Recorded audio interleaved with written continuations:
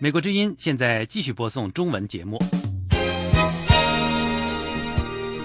这一小时的节目内容是美国之音时事经纬。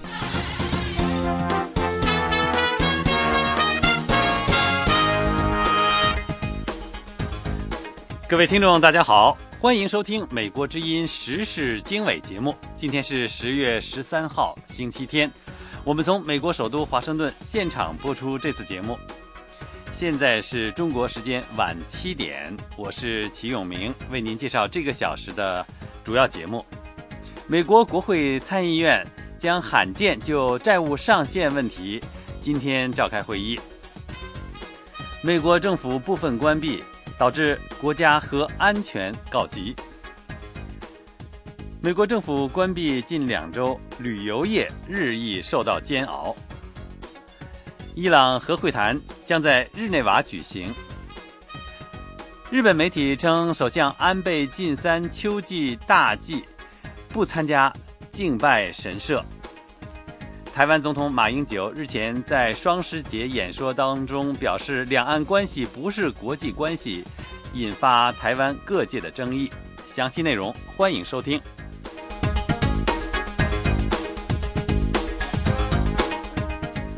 美国之音时事经纬，我们先来关注美国方面的消息。美国国会参议院在提高美国债务上限最后期限的前几天，美国政府部分关闭将近2个星期之际，将罕见的在星期天召开会议。参议院民主党领袖李德说，他和共和党领袖麦康奈尔星期六举行了有益的会谈，但是双方分歧仍然很大。李德批评参议院共和党人拒绝接受民主党提出的将政府借贷上限提高期限延长到明年。共和党人说，他们希望任何提高上限的计划都要包括削减开支。国际货币基金组织政策委员会星期六促请美国领导人采取紧急措施解决短期内的债务不确定性问题。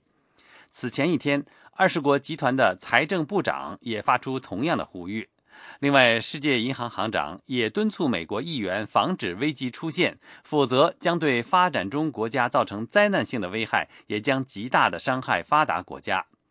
美国总统奥巴马警告说，如果华盛顿出现历史上第一次无法支付债务，将伤害美国的经济。提高债务上限的期限是本月17日。国会民主党领导人星期六与奥巴马会晤，寻求解决方法，但显然没有对达成协议取得进展。美国国会在新财政年度预算问题上继续深陷僵局，所导致的联邦部分政府关闭已经威胁到国家的核威慑力量和监控国际核武器的活动的能力。有关详情，下面是美国之音记者李宝的报道。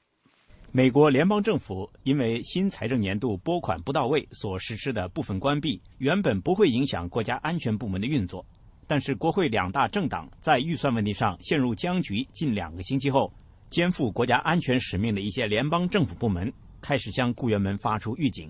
要求他们做好被迫休假的准备。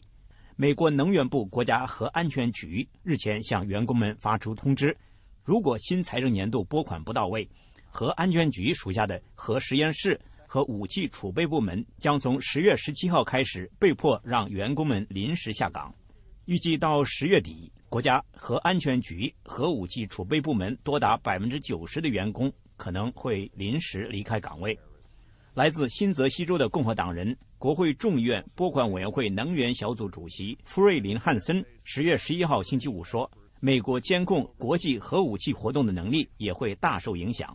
Iran has not turned off its centrifuges. 伊朗还没有交出浓缩核燃料的离心机，朝鲜可能重新启动了制造更多核燃料布的核反应堆。俄罗斯和中国在继续添置弹道导弹和攻击潜艇。我们核安全专家的专业技术对国家监控和应对这些国际事件至关重要。我们不能停止监视那些核武器和潜在的核扩散活动。共和党人在众议院提出一项临时拨款法案，向国家核安全局拨款106亿美元，好让该部门至少能正常运作到12月15号。弗瑞林汉森议员说，解决国家核安全局经费问题刻不容缓。我们必须立即行动，避免这些重要的核安全活动受到影响。国会民主党人强烈反对他们所说的共和党人只为个别政府部门拨款，但拒绝让整个联邦政府恢复运作的做法。来自俄亥俄州的卡普托议员敦促众议院共和党人停止人为制造危机。我们不能继续以制造一个又一个危机的方式来治理这个国家，这种愚蠢疯狂的情况必须停止。在此之前，共和党人占多数的众议院还单项通过了其他一些政府部门的拨款法案，但都没有获得民主党人占多数的参议院的通过。美国之音记者李宝华盛顿报道。美国之音时事经纬，欢迎收听。美国联邦政府关门12天之后，首当其冲的旅游业因为订单取消、出团减少，已经开始拉响的警报。有关详情，下面是美国之音记者国福发自洛杉矶的报道。在洛杉矶的好莱坞街头，熙来攘往的游客几乎有半数是亚裔面孔。他们有的是因为美国联邦政府关门，导致全国各地国家公园不再开放而改变了行程。李先生说：有，我们本来要去那个 Death Valley， 然后去了，然后关门之后 Death Valley 就关门了。另外一位没有透露姓名的游客说：当然有了，比方说我们去新店军校的嘛。新线号称为洛杉矶规模最大的旅游公司，他们有1/4的业务跑好莱坞和洛杉矶附近的景点。国家公园关门是否会为他们带来额外的客源？费伦蒂诺斯是公司总裁，他说：我们看到本地旅游有一些增长，更多的人过访洛杉矶，他们可能会因为行程改变而在这里停留久些。过去1个星期确实有些增加，但他们公司3/4的业务是出租巴士给其他旅游公司跑长途，路线也包括许多国家公园。费伦蒂诺斯说，我们公司跑长途的出租巴士，大约10%到15%被取消。如果政府继续关门，我们的旅游出车可能有半数被取消，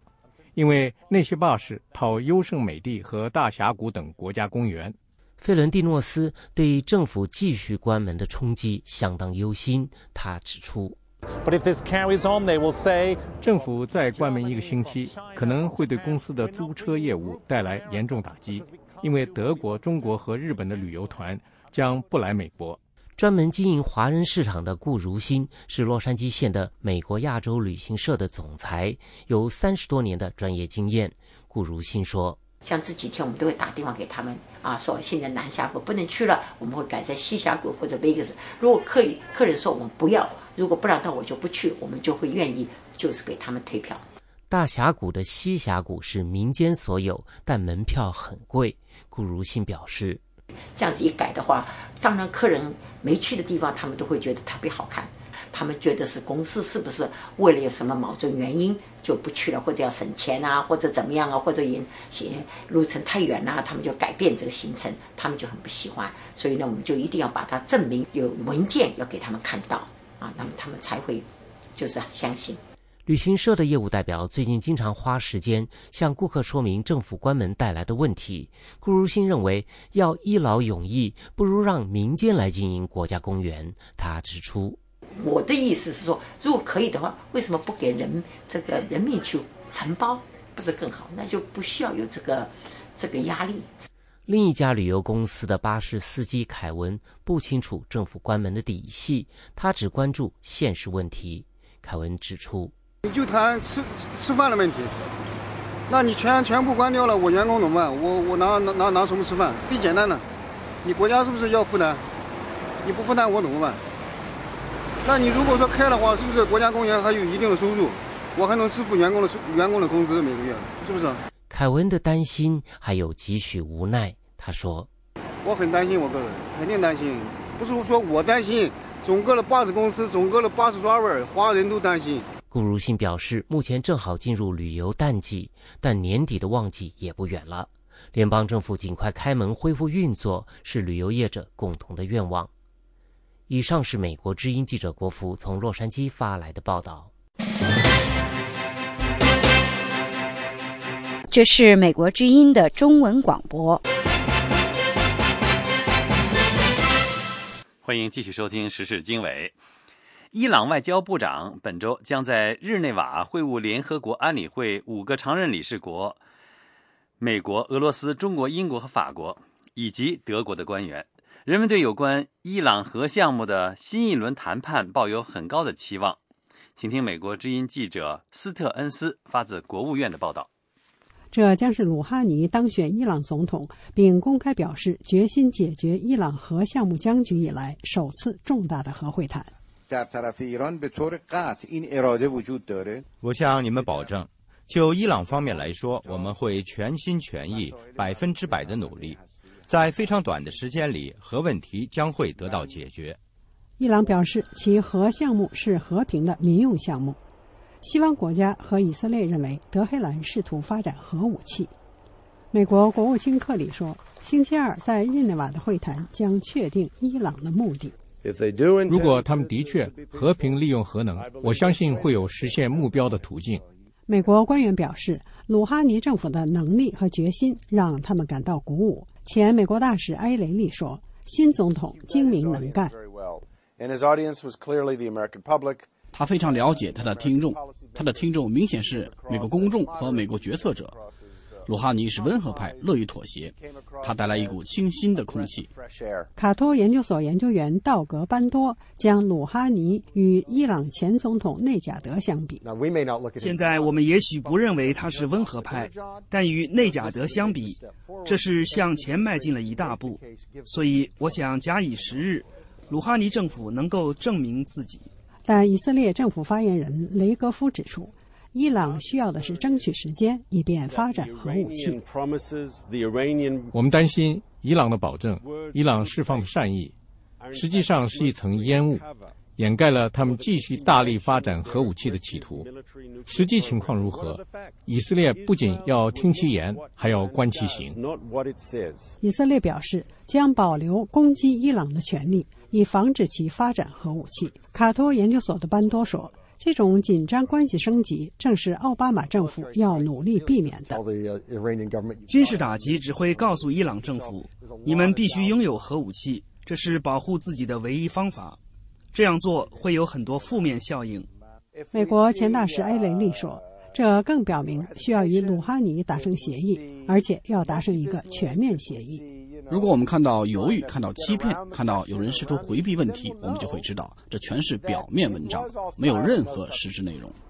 美国表示，在德黑兰采取切实和可核查的步骤履行其国际义务之前，对伊朗的经济制裁不会取消。这是美国之音的时事经纬节目。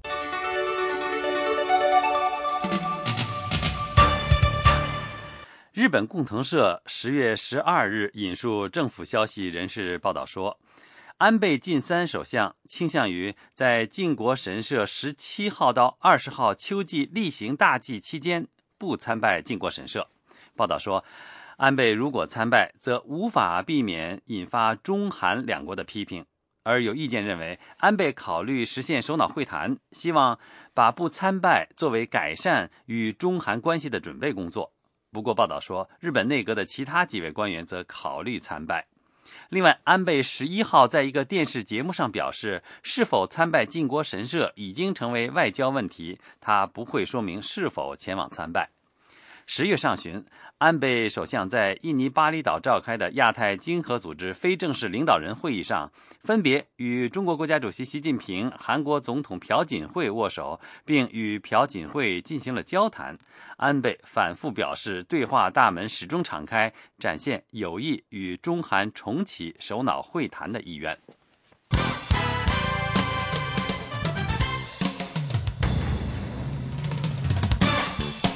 这是美国之音的中文广播。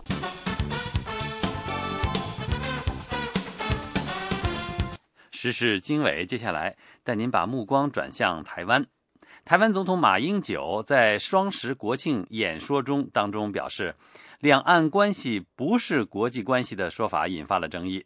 台湾朝野立委都发表了不同的看法。请听美国之音特约记者张永泰的报道。马英九总统在国庆演说当中谈到，两岸人民同属中华民族，两岸关系不是国际关系。对此，在野的民进党立委苏贞昌表示无法接受。他说，台湾是国家才会有总统，两岸之间不是国际关系，那会是什么关系呢？主管大陆事务的陆委会主委王玉琦表示，马英九总统长期以来都说两岸是一种特殊关系，不是国与国的关系，虽然说法不同，意涵是一样的。在野的民进党立委蔡黄朗表示，马英九总统的这番谈话更加限缩了台湾的主权，不仅是说给对岸听的，同时也为马习会铺陈准备。我们认为主权是我们的王牌，王牌应该放在最关键的时刻拿出来使用。马英九在两岸关系还诡谲莫测的时候，就把王牌出尽。未来我们还有什么筹码跟两岸谈判当中取得优势或者是有利的地位呢？蔡黄朗还指出，两岸之间的定位应该先获得台湾2300万人民的同意，再经由双方的政府透过谈判取得共识。深绿的台联党主席黄坤辉表示，马英九身为总统，却在国庆日否定中华民国是一个国家，这不是叛国，什么才是叛国呢？他将向高等法院状告马英九叛国罪。台联党立委许忠信还批评马英九的说法非常危险，未来中国对台动武，国际只会将此视为内政问题，并无权出兵协防台湾，等于是把台湾推入险境。执政的国民党立委赖士葆表示，对一般老百姓来说，马英九总统的说法和过去并没有太大的差别，同时两岸的谈判也不会只靠总统的一句话来决定。我想还要考虑到全国老百姓其他的有不同阵营他们的一些想法跟看法，我想这个都要予以纳入了所以这一部分来讲，中国大陆那边应该也很清楚，事实上台湾是高度民主的社会，所以总统代表一定是绝大多数的民意。赖士葆还说，台湾有超过60%的民众希望两岸永远维持现状，相信这项结果一定会纳入政府两岸关系政策的参考。国民党立法院党团书记长林德福还表示，马英九总统的两岸定位非常一贯，就是依据一个中国各自表述的九二共识，也符合不统、不独、不武的原则。马英九总统在国庆演说当中还谈到，陆委会主委王玉琦在亚太经合会与大陆国台办主任张志军会面时，双方以官衔相互称呼，这就是两岸在正视现实、互不否认、共创双赢的基础上所开创的成果。中国国台办主任张志军星期五于上海出席两岸和平论坛时表示，两岸之间的政治争议可以暂时搁置，但是不能长期回避。无论双方有多大的政治分歧，都不能动摇及损害一个中国的架构。另外一位中国重要主管两岸政策的官员，国台办副主任孙亚夫出席会议接受媒体访问时表示，两岸领导人会见是大陆30多年的政策，也会为此而努力。以上是美国之音特约记者张永泰从台北发来报道。美国之音时事经纬，欢迎收听。香港7大高等院校10月13号就香港普选问题举行大专学界商讨日，讨论普选立场和推动和平占领中环运动。这是占领中环运动发起第2轮商讨日一系列活动中最引人注目的，也是香港回归以来最大规模的讨论政改行动。在商讨日开始前，已经有700多名学联成员报名，也欢迎学生现场加入。主办这次大专学界商讨日的香港最大的学生组织学联表示，希望通过商讨日让全港大学生撰写历史当家作主，为学联制定政改立场和普选谈判的底线。一旦政府日后推出的改革方案违背学联普选底线，学联将采取行动，包括参与占领中环。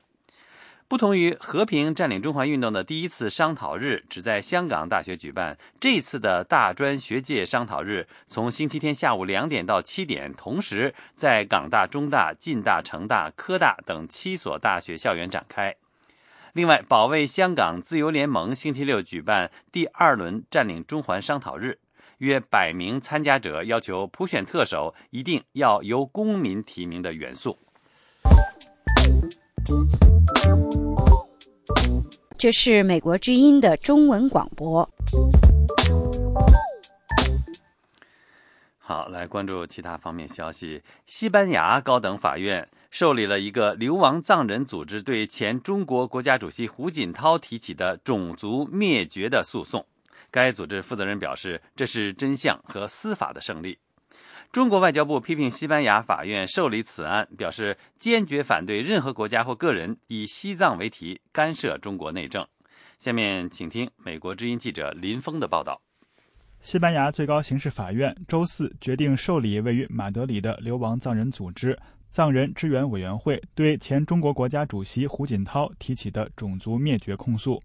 该组织指控胡锦涛在1988年到1992年担任西藏自治区党委书记时，对西藏犯下种族灭绝罪，包括消除西藏作为一个国家的独特性和存在性，实施戒严，强迫驱逐藏民和酷刑折磨异议人士。西班牙最高刑事法院曾于今年6月撤销此案，但在复审后推翻了原判。法院的理由是，提出诉讼的流亡藏人组织代表普丹旺谦是西班牙公民，而且中国政府并未就此举行过调查。藏人支援委员会负责人阿兰·坎托斯对美国之音表示，法院的判决很重要，因为胡锦涛是时任西藏自治区党委书记，后来又是中国国家主席，而且这也为谁该为镇压负责找到了对象。1989年3月，拉萨发生骚乱，中国政府出动武警和解放军进行武力镇压。当时胡锦涛是中共西藏党委书记。中国外交部发言人华春莹周五在例行记者会上批评西班牙法院受理此案。他说，中方坚决反对任何国家或个人以西藏有关议题为前提干涉中国内政。他警告西班牙不要为反华组织提供平台。藏人支援委员会同时起诉的还有李鹏、江泽民等7名中国领导人。美国之音林峰华盛顿报道。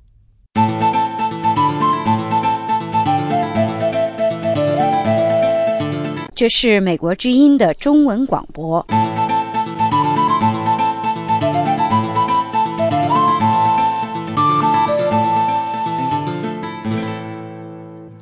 欢迎继续收听时事经纬。美国国会及行政当局中国委员会公布了2013年的年度报告，报告中对中国人权现状做出了怎样的评估呢？下面请听美国之音驻国会记者杨晨的报道。美国国会及行政当局中国委员会10号公布的年度报告非常关注中国新领导班子上任第1年，中国人权有什么样的变化。习近平领导班子上任后，西方猜测可能会在人权和公民社会方面有所进展。但是国会及行政当局中国委员会共同主席、共和党众议员史密斯对美国之音表示，我们一直抱着希望习近平会带来改变，会进行改革，但是迄今为止，除了失望，我们没有看到别的。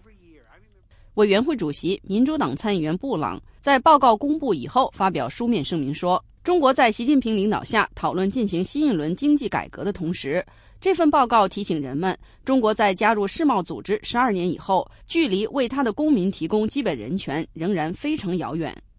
布朗参议员指出，贸易关系发展并没有改善中国的劳工待遇和环境，中国公民仍然无法享受国际法保障的言论、集会与宗教自由。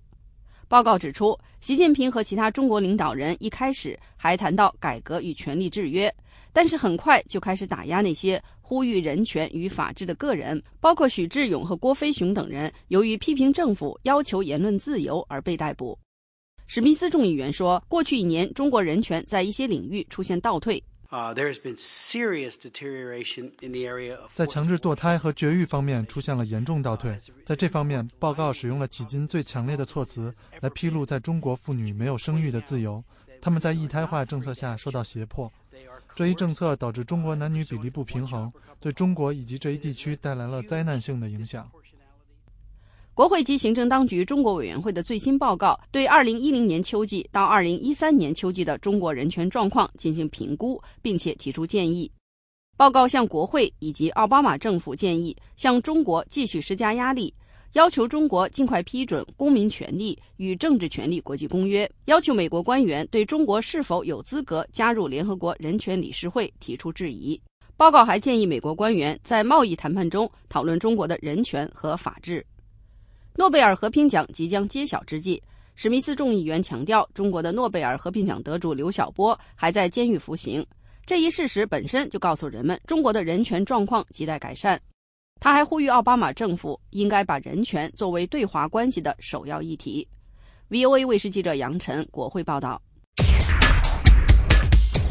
这是美国之音的中文广播。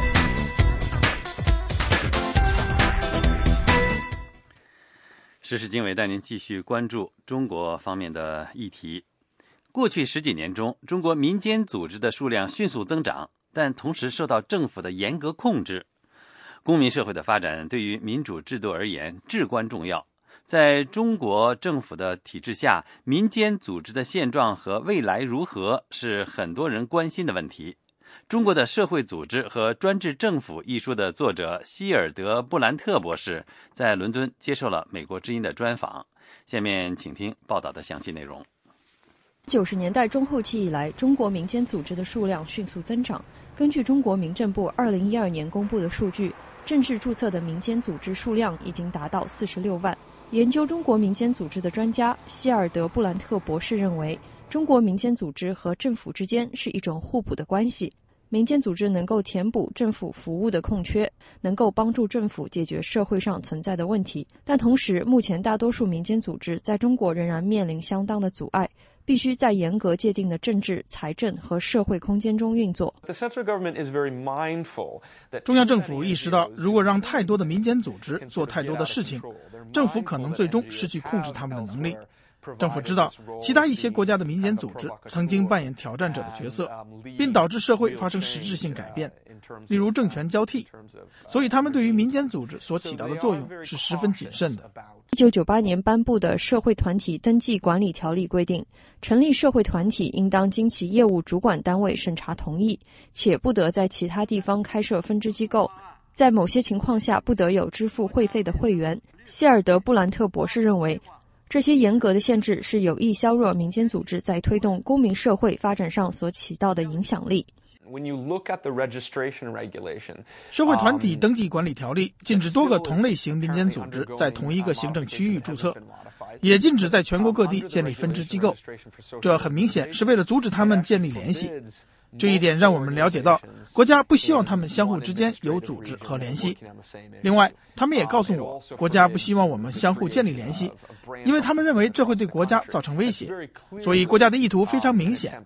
这对建造公民社会的影响也很清楚。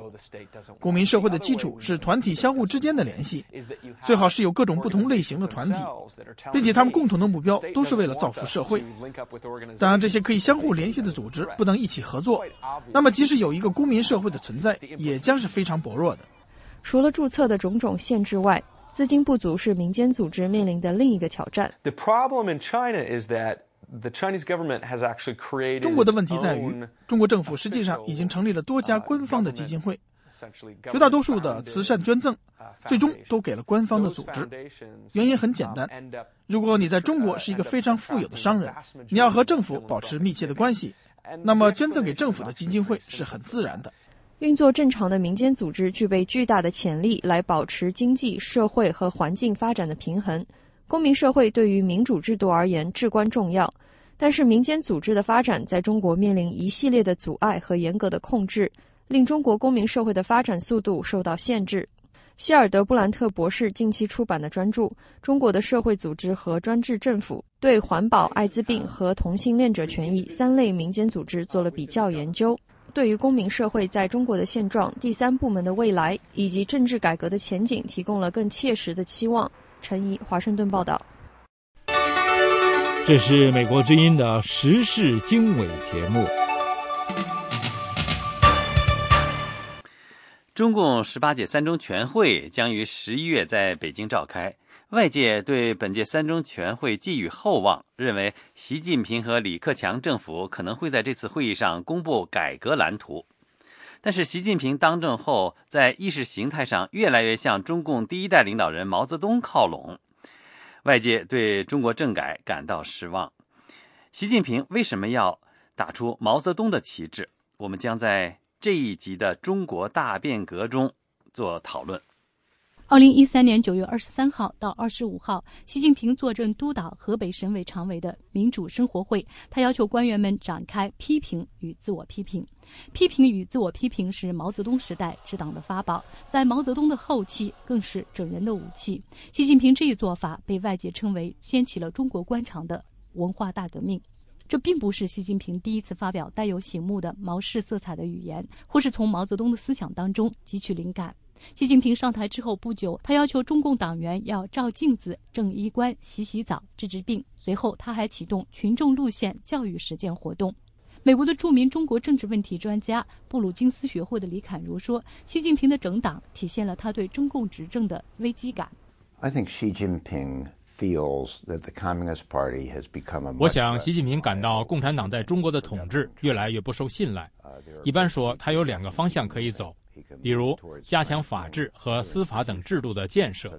或者是加强党的建设。目前来看，他是选择了后一个方向。习近平上任之初，第一站选择改革开放的重镇广东深圳，引发外界对于习近平更倾向改革的猜测。但是在后来的日子里，他在政治改革方面并没有采取任何的措施。原新华社高级记者杨继绳说，与以前不同，目前政治改革的关键是解决共产党的一党专政的问题。改革首先要触动的是共产党的执政地位，习近平不可能这么做。改革要提到抽翻了共产党领导这一条，所以在习近平在他的位置上，他肯定是不会轻易的松口的。凡是坐那个位置上，都得维护党的领导，都不能让共产党的领导在他手上丧失。所以维护共产党领导对习近平来说是至关重要的。在胡锦涛的时候是这样，习近平也这样的。越是共产党的地位危险，他越是要加强这个控制。如果不控制的话，就可能呢崩溃。所以王岐山都那个书就这个性别大革命的问题，就是那个时候改革到已经快，现在在这革命，所以就必须要加强控制。杨继绳是《墓碑》一书的作者，这本书揭示了中国60年代大饥荒的内幕。他说，中东的阿拉伯之春、茉莉花革命以及目前埃及和叙利亚的混乱局面令中共担忧。他还说，中国共产党不专制，还有一种利益关系，在这个制度下已经产生了庞大的利益集团。中国30多年的经济改革为中国创造了经济奇迹的同时，尤其是最近的10年，也给中国社会带来了各种问题，社会不公、贫富不均、环境污染和食品安全等等。杨继绳说，中国底层的老百姓将中国社会目前的不公以及其他的种种问题归咎于邓小平的改革开放。习近平想维护和巩固共产党的统治，毛泽东是他唯一可以祭出的一面旗帜。把毛泽东抽象成为一个社会公正的一个符号，所以现在毛泽东的像还照在农民家里，或者建造工地下，所以在底层老百姓，他误以为毛泽东是社会公正的一个符号，是个象征，所以习近平呢，包括薄熙来，他就顺应这个民意，是表面的民意，所以顺应民意，就可能想要取得底层群众的支持。布鲁金斯学会的另外一名中国问题专家李成认为，正是中国国内的各种问题，使得中国政府不敢在政治上有所作为。因为目前来讲，很多人都不满，包括中国的中产阶级，在过去几年当中，由于国进民退，由于投资途径的缩小，由于房市的这个进一步的泡沫化和股市的衰弱，所以他们都不满意，尤其对官员的腐败。同时呢，中国还面临着很多其他的一些问题，所谓的3座大山，包括教育、医保退休也包括目前食品安全、这个环境污染等等。在这种情况下，处在一个非常非常不稳定的情况下面，那个领导层如果大规模的开放那个政治上的改革，我觉得这个风险是很大很大的。除了祭出毛泽东的大旗来整党之外，对外习近平还进一步打压舆论，他限制中国社会有关民主、法治和宪政等观点的讨论。中共当局最近还开展了新一轮的打击网络谣言的运动，一些网上的意见领袖纷纷被抓。有报道说，自习近平提出中国梦的口号之后，至今已经有至少106名异议人士和维权人士被拘捕。中国当局对宪政的围剿、对公民政治实践者的围剿行动，在中国网络上被称为席梦思。布鲁金斯学会的李侃如说，习近平的反腐以及在意识形态领域的运动，并没有让他想到文化大革命，倒是让他想到了清朝同治时期的同治中兴，历史上也称洋务运动。The Tongzhi Emperor sought to revivify the system. 同治皇振兴这个体制，他希望通过减少腐败、加强科举制度，吸引高质量、受过良好教育的儒学人士，来让这个体制重新回到正轨。当然，在这里你需要把儒家看作是国家的意识形态，这是太平天国运动之后的事，这个国家的重要区域都受到了很大影响。我更多的是想到那个传统。你如果看到这个历史传统，这不仅出现在晚清时期，从同治中兴为他们赢得了几十年的时间，后来又出问题了，因为这并没有涉及到核心问题，导致这个体制恶化的问题。与政治上的保守形成鲜明对照的是习近平政府在经济上的放开。9月底，上海自贸区成立，这被认为是习近平和李克强政府将中国经济改革带入第2季的一个样板。The Voice of America。 这里是美国之音的中文广播。习近平当政以后，在意识形态领域推出一系列的左倾做法，同时又一再承诺在经济改革上迈出更大的步伐。那么，这种正左经右的做法到底能够走多远？下面继续收听《中国大变革》系列报道。9月29号，上海杨高路曾经的外高桥保税区2号门已经换上了中国上海自由贸易试验区的字样。中国自贸区试验正式起步。上海自贸区被认为是习近平、李克强政府将中国经济改革带入第2季的一个样板。除了成立上海自贸区之外，11月即将召开的18届3中全会还有望宣布一揽子重要的经济改革方案。其实，习李政府大规模的经济改革的一些措施都已经开始，例如改革行政审批制度，以及取消了贷款利率的下限等等。同时，习近平和李克强还任命了许多改革派担任重要的领导职务，包括中央银行行长周小川、财政部长楼继伟以及国家发改委副主任刘鹤等等。与经济上的进一步放开形成对照的是，习近平在政治上的进一步左倾。他经常采用毛泽东的话语体系，而且还从毛泽东的思想当中汲取灵感，发动了诸如整风、走群众路线等运动。最新的行动包括他最近在河北省督导批评与自我批评。除此之外，习近平还进一步打压中国社会的言论自由等等。习近平这种政治上保守和经济上放开的做法，其实他的前几任一直在实践着。这种做法甚至被称为中国模式。实际上从大概80年代70年代末到应该说2012年18大，这应该说基本上就是走这么一个过程，就是说这个无论是这个个人权威，就是党的最高领导人的个人权威，还是党的权威本身呢，不容遭到这个挑战啊，这是从根本上来讲啊。那么就是说让党能够拿出更大的力气来集中这个所有力量来做好一件事儿，把中国的经济搞上去。他说，但是中国现在面临的是政治、经济和社会转型的阶段，针对中国应该向何处去的问题，政府应该广开言路，让舆论环境更加的宽松。布鲁金斯学会的著名中国问题专家李侃如认为，随着时间的推移，中国政治上的保守和经济上的放开是不能共存的。China's degree of integration into the international economy and the international 中国与世界经济融合的程度，与世界政治和安全结构的融合程度，虽然还不是很完全，但是与以前30年前是不一样的。这种融合的程度以及中国经济的复杂性，包括中国经济产出对市场的依赖性，以及民众中有关人民权利，这些权利包括安全的食品、安全产品、财产安全等等的权利的要求，这当然与其他国家的稍有不同。至少在中国中产阶级中间，他们觉得自己有权得到这样的权利，这是最起码的环境。顺便说一句，环境也包括干净的空气和饮用水。我想这所有的一切都要求有一种更强大的法治体系，不是说没有这样一个制度你无法满足民众上述的种种要求，但是至少是不足的。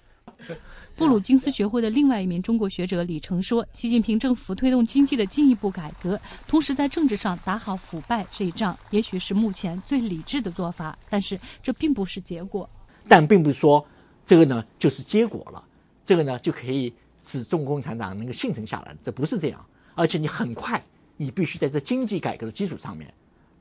来更多的通过法治建设，让中国的各个利益群体能够在政治制度的框架下面有所发展，所以社会呢能够维持长治久安，而不是呢这个机会呢是不会很多的。这个我说的这个窗户呢越来越近，说了。不过他很乐观地说，习近平和李克强有可能在采用经济上的改革来倒逼政治上的改革。社会群体也在促进了中国的那个经济和政策的变化，这就是叫倒逼。包括总理李克强都说了这个话。什么叫倒逼？也就是说，通过中国的经济的改革来倒逼中国的政治改革，或者通过中国的金融的开放来倒逼国有企业的改革。所以在这样的意义上来讲，他们的思路应该是对的。中国总理李克强曾经表示，要用上海自贸区的改革来倒逼中国经济的改革，特别是国有企业的改革。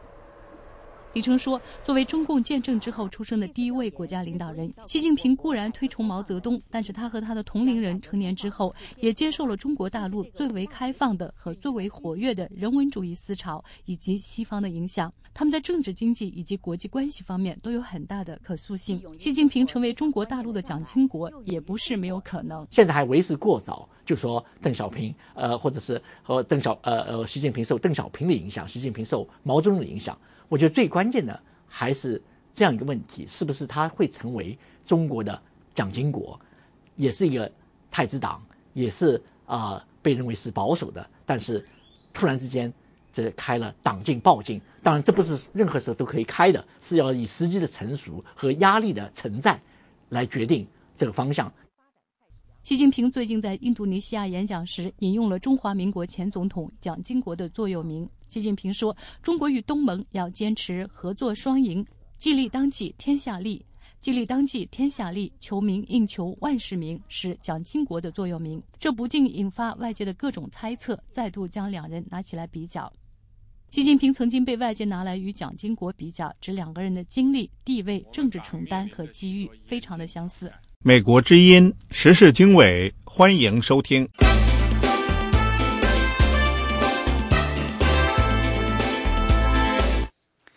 好，来关注其他方面消息。印度总理辛格将于10月22号开始访问中国，这将是中国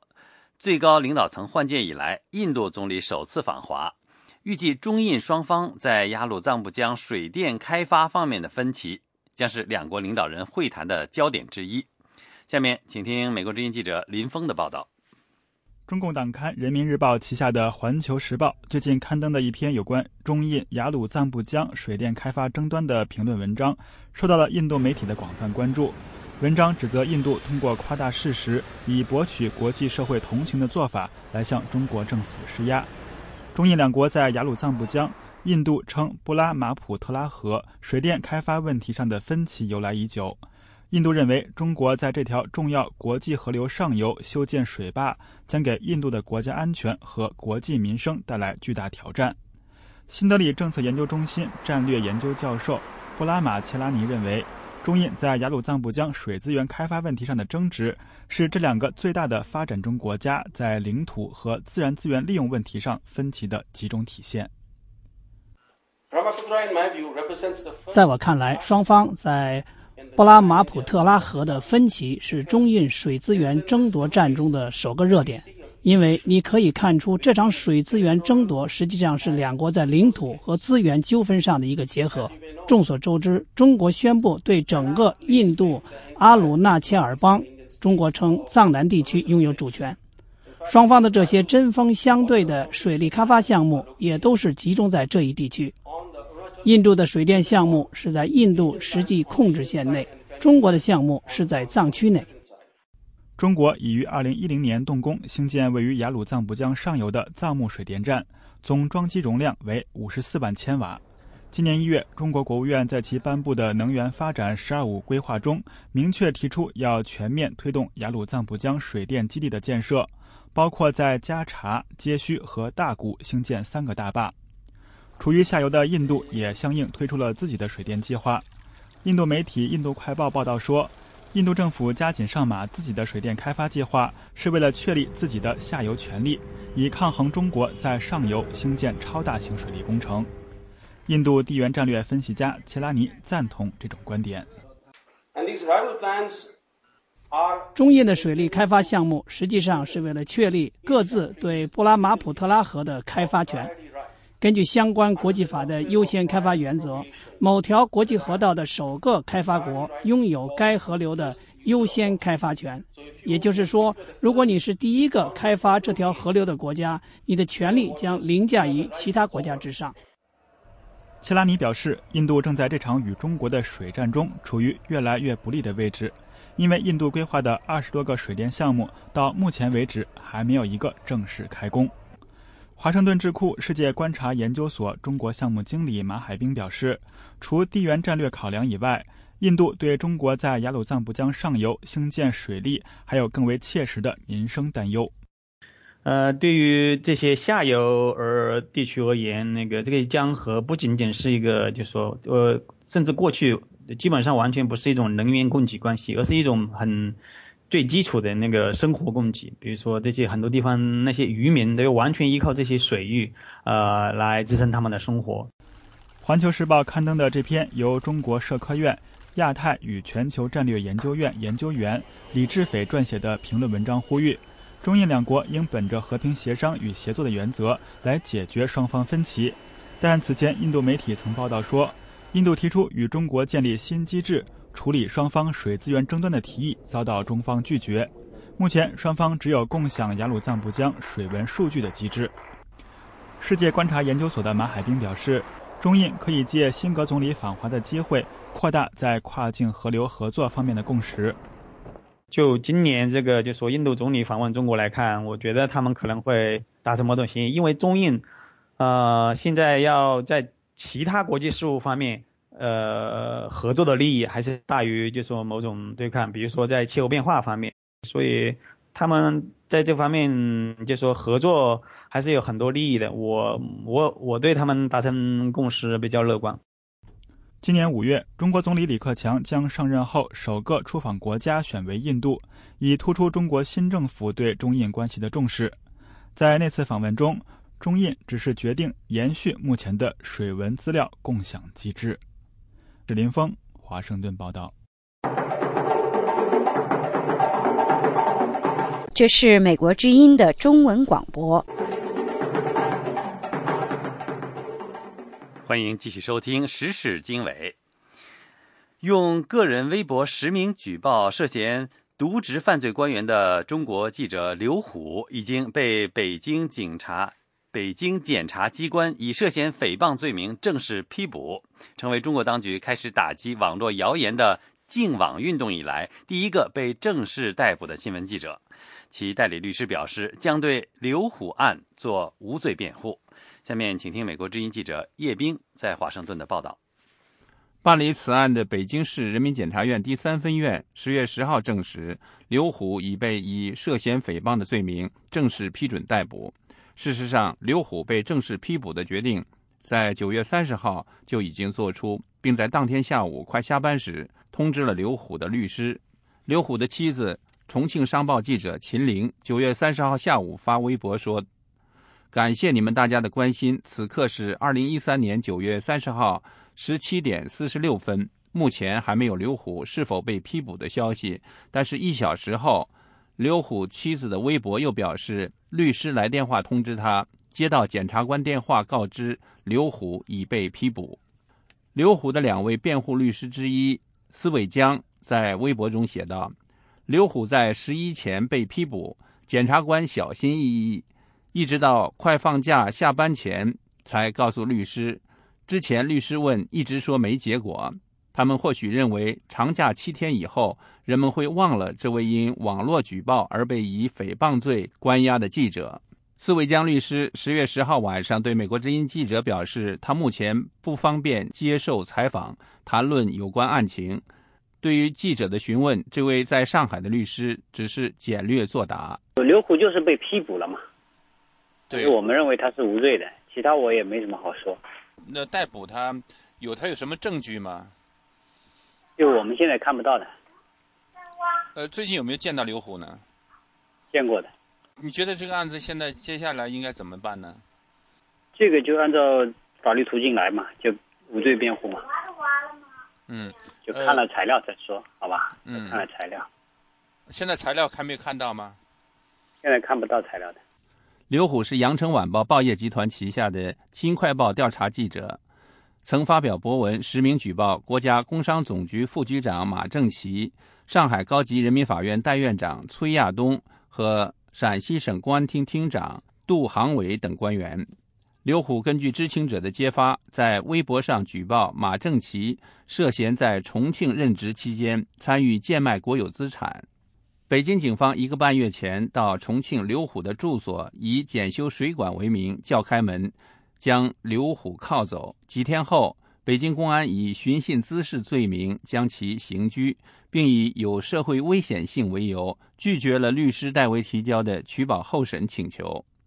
一位署名网络正义战士的网友发微博说，没有嫖娼，没有造谣，没有敲诈，没有其他不法行为，仅仅因为在微博公开了官员涉嫌贪腐，就以触犯寻衅滋事罪被抓捕，且认为取保候审有社会危险性。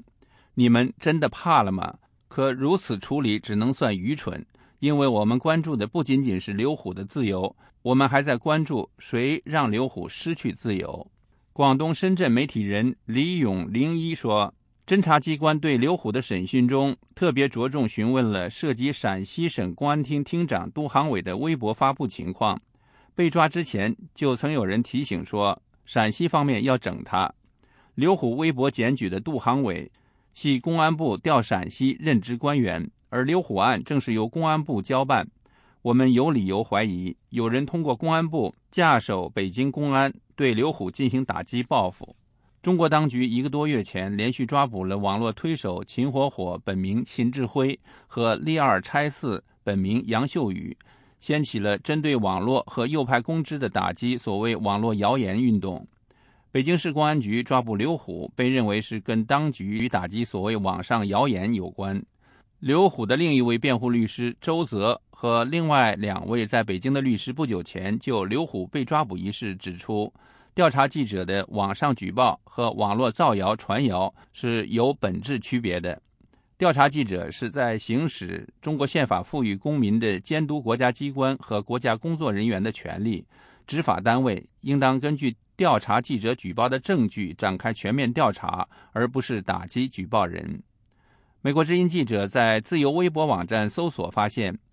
周泽律师今年4月8号至9月27号发出的数十条微博都被新浪微博屏蔽，其中包括他在9月25号至27号发出的5条有关刘虎案的微博。中国政法大学副教授吴法天对刘虎案持不同看法，他在一篇题为《记者刘虎被拘不是因言获罪》的博文中表示，记者若有意造谣传谣，同样没有刑事豁免的特权。他认为事关整个打击造谣传谣专项行动的合法性，相信北京警方能依托扎实的事实，对涉及记者刘虎的案件进行公正处理。另一方面，被刘虎在网上实名举报的原重庆市常务副市长马正其的官职，目前看来没有受到影响。中国中央人民政府网站报道，9月30号，国家工商总局副局长马正其一行对北京节日市场进行检查。美国之音叶冰华盛顿报道。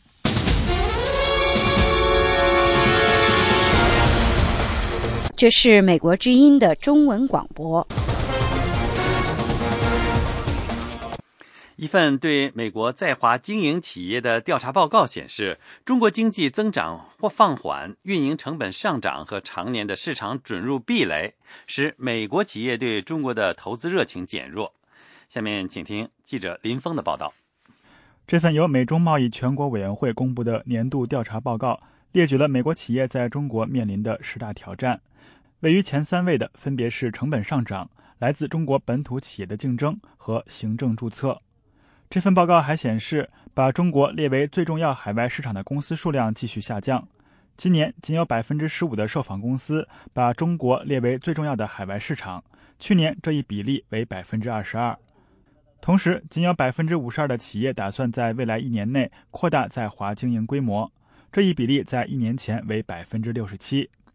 受访企业对他们在与中国本土企业竞争中可能遭受不公正待遇感到担忧。他们表示，这些不公正待遇在中国各级政府的审批和注册程序中表现得尤为明显。他们认为，中国政府在审批、政策执行和执法中明显偏袒中国本土企业。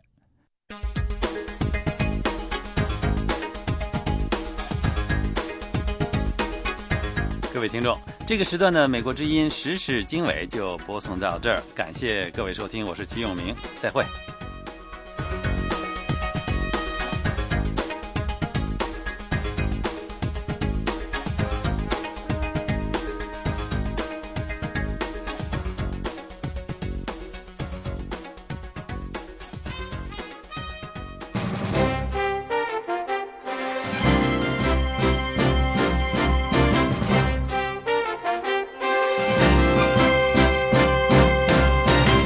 下面请听一篇美国政府的政策声明。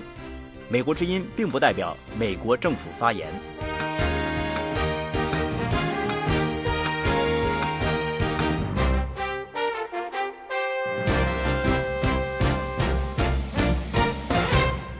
美日安全磋商委员会10月3号在东京召开会议，美国国防部长和国务卿以及日本防卫大臣和外务大臣首次共同出席了会议。4位高级官员在这次重要会议上再次确认了美日两国在维护国际和平与安全中发挥的不可或缺的作用，以及美日同盟通过美国全面的军事能力，包括核武和常规武器能力，维护日本安全的承诺。双方还推出一项战略规划，旨在有效地促进亚太地区的和平、安全、稳定和经济繁荣，同时也反映出两国在民主、法治、自由和公开市场以及尊重人权等方面共同的价值观。克里国务卿和哈格尔国防部长以及日方对等官员还就亚太地区不断演化的安全环境交换了意见，并就了一致，其中包括向日本部署更为先进的战机。两国就更有力的同盟以及更多的责任分享制定的战略规划，基于对1997年美日防务合作指南的修订。规划扩大了在亚太和其他地区的安全和防务合作，并批准了新的措施，支持美国重新部署驻日美军。美国还欢迎日本关于更为主动地参与地区和国际和平与安全事务的决定。双方强调了和地区以及国际伙伴展开多边合作的重要性。美国和日本决定在更为平衡和有效的同盟当中打造全面的伙伴关系。同盟将有助于两国通过投资于尖端能力建设、改善联合作战能力以及更新部队结构等方式，共同并有效地应对21世纪的地区和全球挑战，并针对目前和未来的安全局势不断调整美日同盟的角色和使命。克里国务卿表示，日本正在发生变化，其所处的地区也是如此。今天我们不仅要自豪地回顾过去52年来两国的同盟关系，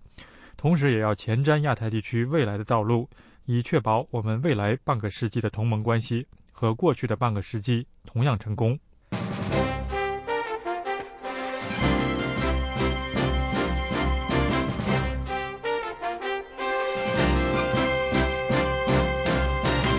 以上播出的是一篇美国政府的政策声明。美国之音并不代表美国政府发言。